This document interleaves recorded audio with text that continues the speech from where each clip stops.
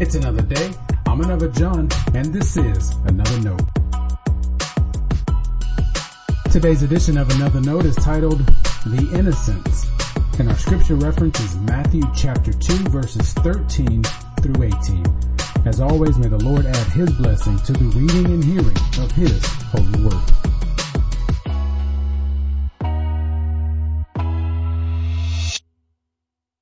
Are you familiar with the boy bishop tradition?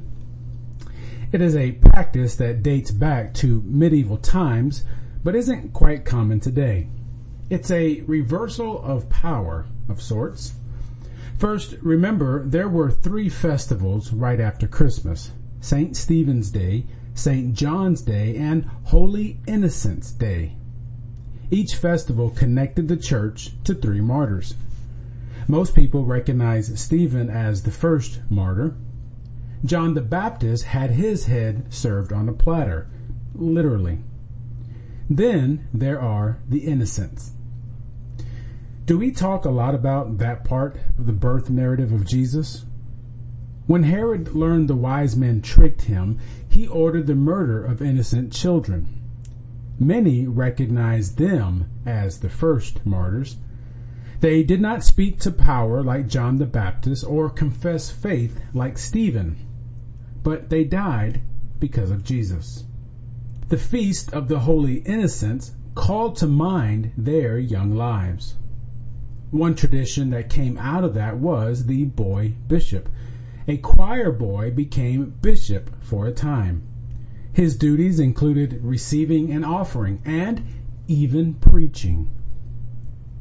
There are other traditions related to the Feast of Innocents that shared the same idea. Reverse the power structure. School children would lock out their schoolmaster and make demands of him. Some cultures allow children to whip others in exchange for money. Believe it or not, some of those traditions may help us recall an important aspect of the Incarnation. Last week, I asked you to remember Mary's song and Simeon's blessing. I need you to remember those again. Both of them recognized a reversal of power that comes from God.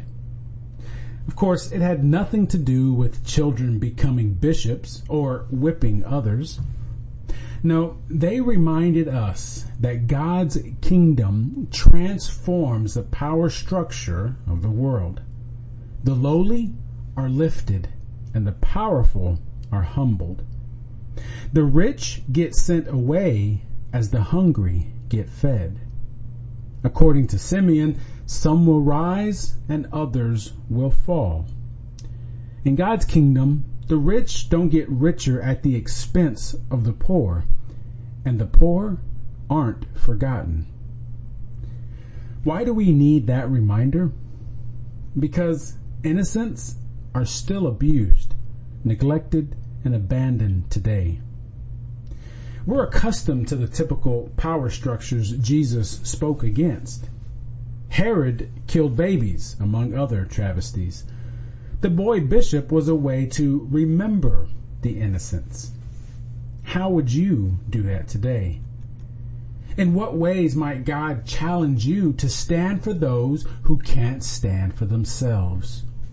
Who are the people pushed aside today by society, abandoned, forgotten, told to know their place? That is the good news of Jesus, that people are not forgotten. God doesn't see us for what we can do for Him. That's a recognizable human characteristic. Instead, God sees us and loves us.